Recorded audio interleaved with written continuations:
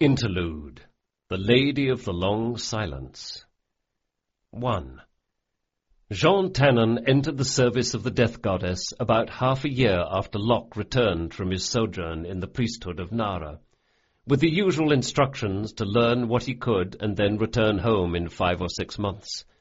He used the assumed name Tavrin Callas, and he travelled south from Camor for more than a week to reach the great temple of Azaguia, known as Revelation House. Unlike the other 11 or 12 orders of Therin clergy, the servants of Azaguia began their initiation in only one place. The coastal highlands that rose south of Talisham ended at vast, straight white cliffs that fell 300 or 400 feet to the crashing waves of the Arn Sea.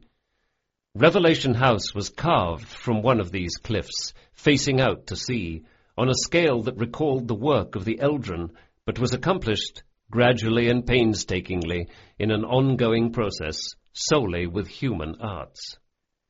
Picture a number of deep rectangular galleries dug straight back into the cliff, connected solely by exterior means. To get anywhere in Revelation House, one had to venture outside, onto the walkways, stairs, and carved stone ladders, regardless of the weather or the time of day. Safety rails were unknown to Revelation House. Initiates and teachers alike scuttled along in light or darkness, in rain or bright clear skies, with no barrier between themselves and a plunge to the sea, save their own confidence and good fortune. 12 tall excised columns to the west of Revelation House held brass bells at the top. These open-faced rock tubes, about 6 feet deep and 70 feet high, had slender hand and footholds carved into their rear walls.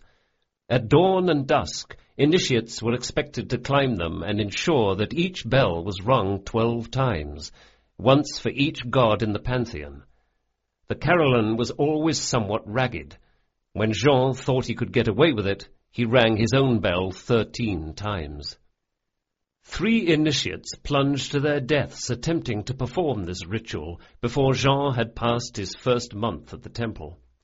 This number struck him as surprisingly low, given how many of the devotional duties of Azaguia's new servants, not to mention the architecture of their home, were clearly designed to encourage premature meetings with the Death Goddess.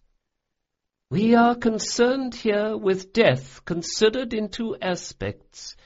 Death the transition and death everlasting," said one of their lecturers, an elderly priestess with 3 braided silver collars at the neck of her black robe. "Death everlasting is the realm of the Lady Most Kind. It is a mystery not intended for penetration or comprehension from our side of the Lady's shroud.